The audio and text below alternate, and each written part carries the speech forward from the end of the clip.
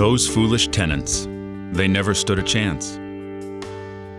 How could they possibly get the inheritance after murdering the rightful heir?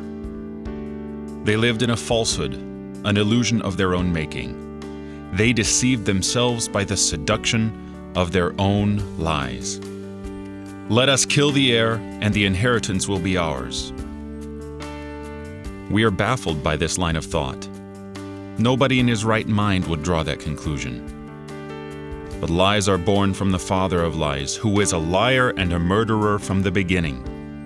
When you seek to murder the truth, real lives will also fall by the way.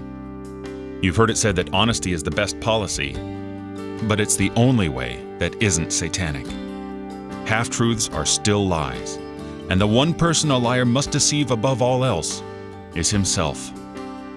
So, deceived by their own flattery, their own half-truths and full lies, these tenants made themselves agents of Satan, killed the heir, and sought the inheritance.